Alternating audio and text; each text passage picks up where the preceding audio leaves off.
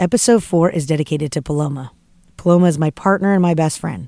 She always reassures me of my talent and encourages me to take the risk because she believes in my success. Thank you, love, for believing in me and this project. Thank you for all your support in so many ways. Special thank you for your contribution and your donation to getting this project started. I love you.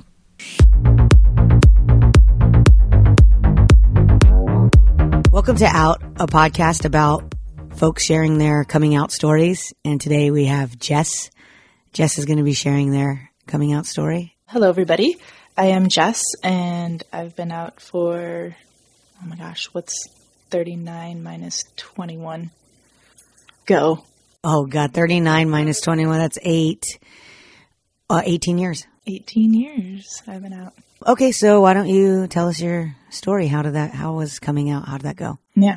I was dating this boy in college, and we dated for about 2 years, and about halfway through our relationship, he was like, my best friend's girl likes you. And I was like, what? What do you mean? No. And then for a year, I was like, she's cute, but I don't know, I have a boyfriend and grew up in a very conservative neighborhood and family and in the suburbs of Chicago. And it didn't ever cross my mind that I could like girls or be gay because no one I knew. Then I was like, well, I really like her. I'm going to invite her to this concert. And I was working for a radio station, and so we got all access pass, and she was all into it. And then at the end, she turns and kisses me, and I was just like, holy shit, okay. This is what it's like to kiss a girl. And it was just that moment of being not that I was missing something, because I was attracted to guys and really enjoyed my time with my boyfriend, but also it was just a different feeling. And then after that, I broke up with my boyfriend. I had met this guy that we were just friends, and he was someone that I became really close to. And I told him about how I like girls, and I had no idea what to do. I was like, I don't know how to meet them. I don't know where they are, girls that like girls. And at the time, it was even before MySpace or something like that, there was some kind of queer online. It wasn't even queer then. It was definitely lesbian online, how you meet people. And that's how I met my first girlfriend, who is still one of my really great friends. And I dated her for about a couple of years. I wasn't out to my family, but eventually I was like, all right, grow some balls, tell your family, come out, you can do this. But it definitely took a very long time to grow the guts to come out. Just because, like I said, no one in my life was. And it was you get a little scared that people still accept you. Not that there was ever shaming in my high school or college, but just you kind of become more comfortable and familiar with something that's like you, and I didn't know anyone that was like me. So yeah, it took me a good couple of years to be let's do this. One day I sat my parents down and I just told them that I was bisexual, and I'm crying my eyes out being this is me. And but luckily, gratefully, they, I say of course because I knew in my heart they would be okay with me being gay. They, of course, are just I love you no matter what. And definitely took a little bit of time to grow comfortable with it. For yourself? No, for them to be okay with me being gay. They loved me and supported me no matter what, but it was also what does this mean? Because growing up, my mom would see two women holding hands or even kissing on an airplane or walking down the street. And she'd be like, oh, they're really close sisters. It just wasn't in their world to recognize it. And yeah, coming out, I did lose a few friends in my conservative neighborhood because probably just not knowing, uncomfortability. It wasn't, like I said, I didn't experience a lot of shaming or anything bad. And then I moved into Chicago for 10 years and lived right by Boys Town and was able to be myself and gay. And just kind of grew into being super comfortable. I was also always really comfortable with myself, but it took a while to learn that there's other people like me and other people to support me and, just share stories and be comfortable. So, but yeah, I have a very pleasant story and really didn't experience a lot of negativity. What I think is interesting is that your boyfriend was the one to like bring this to your attention. Is it something was it just that this girl had a crush on you, or is it something he saw in you? Did you guys ever talk about that after? We actually didn't, but I think it was literally just that she liked me. I didn't think he knew, or it was like, because I play sports that I am, or some kind of the stereotypes. But when I asked my parents, I was like, really? You had no idea? And they were like, no, because I grew up like such a tomboy. In my head, it was like, well, the girl I was dating like comes and sleeps over. And to them, it was just like, oh, they're really close friends, I see. So it was like, to myself, it was like, how could people not know? Right. Like I wear my hair in a ponytail every day and like wear baggy clothes. And like, But yeah, in reality, it's just no one. And you didn't have any of those feelings until he brought that to your attention. You're like, oh, interesting. I could have these feelings. Yeah, I definitely considered myself bisexual for a number of years. And I mean, even to this day, if there was a guy that asked me on a date and I had like feelings towards him, I wouldn't be like, no, I clearly like girls. It's just hasn't happened in so long. The attraction to another, to a male. Yeah. And I guess coming out bisexual in the time that you came out bisexual is probably also a challenging thing, because I feel like bisexuality is still kind of only becoming more acceptable in queer community. I feel like, well, especially with lesbians, because I think they have such a hard time with women identifying as both.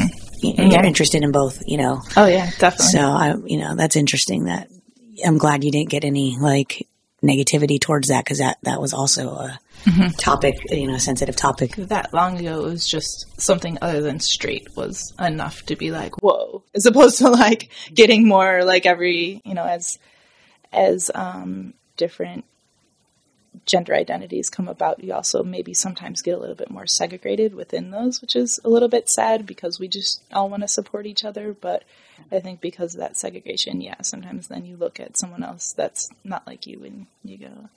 It's very true. Yeah, there's so many identities now that I mean, it's and for me, it's like, it boils down to, for me, it's so simple. It's like, I think human beings are just attracted to each other, and they're attracted to qualities. We suppress our attraction because sometimes it's not socially acceptable, because it's not, solidified by an identity. And they're like, oh, you're not bisexual, or, you're not fully lesbian. It's like, I think that we're way more fluid than we allow ourselves to be, because socially we've grown up to believe that we have to put ourselves in categories. But I think when it all boils down to it, it's like we have attractions towards each other for whatever qualities it is that we find attractive, from the other person. Yeah, it really is like love is love, and it's hard to put someone into a box, but a lot of people, that's like their comfort zone. It's like, you fit here, so therefore I can like figure you out.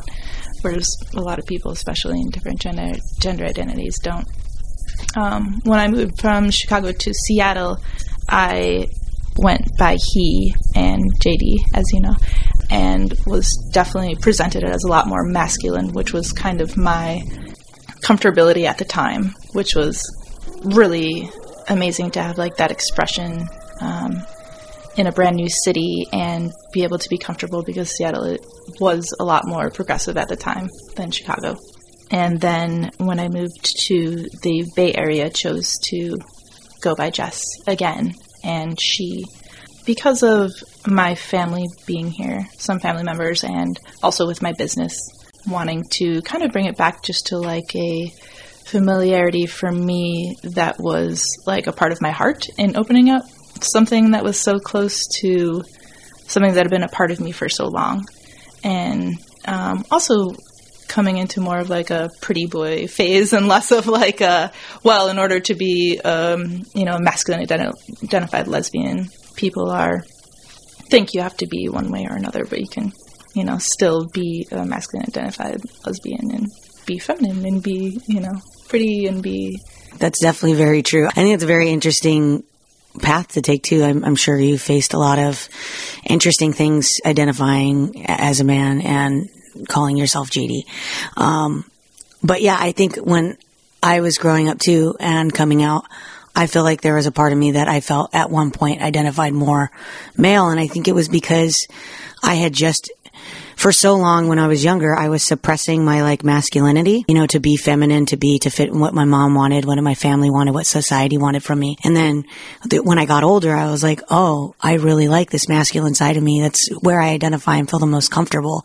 And so I think I was like, oh, I'm going to embrace this fully. So I feel more mannish and more malish. I didn't identify that way, but if I were to identify that way, I would have absolutely been like, yes, I want to go by man, I don't know what name I would have given myself, but I could definitely see where, you like really go into that one direction and really lean into that, because I feel like it's for so long you suppress it and you're finally like, I feel comfortable and I want to kind of just embrace this whole thing. And then it's nice to be able to come back full circle. I think that's what's great about kind of the era we live in now. I think a lot of more people are able to go back and forth and be able to just, not really worry about like gender as being two things and separating it. So very interesting. Yeah, it's also very phenomenal to have people within our culture in the queer community being aware that you can offend someone. Whereas in the Midwest and a lot of places, you're not even aware that a word could hurt someone. So here it's amazing when people are like, oh, what pronoun do you use? And they want to be careful. A lot of people are like, look at me and go, do you want to be called he or she? And I am like, either one. Well, in certain situations it's this, and certain situations being called that, and that can be confusing for people. And I'm like, oh, totally. That's totally confusing. But I always say I won't be offended, and I think that it is amazing that people do feel that. Absolutely. Yeah, we definitely live in a great bubble here that a lot of people don't get to experience. So, all right, awesome. Well, thank you for sharing your story. Yeah. Is there anything else you want to add? What about, do you have any advice for somebody that's hasn't come out or is questioning coming out? Do you have any advice for them or any words of wisdom? Sure. I mean, online is a fantastic place, I think, to at least talk to people. I mean, definitely be careful in who you meet, but that's what the avenue that I used. And, I think just basically to know that there's other people like you, and where, of course, the whole thing is you're not alone, and see what your local community does, if anything. If not, reaching out in a broader spectrum. And of course, the Bay Area is phenomenal, like we just mentioned. So reaching out to the LGBT Center here. I've worked with them a little bit and they're amazing, but kind of any community that you could talk to just share your story and be more comfortable with who you are, or realize that, you have support.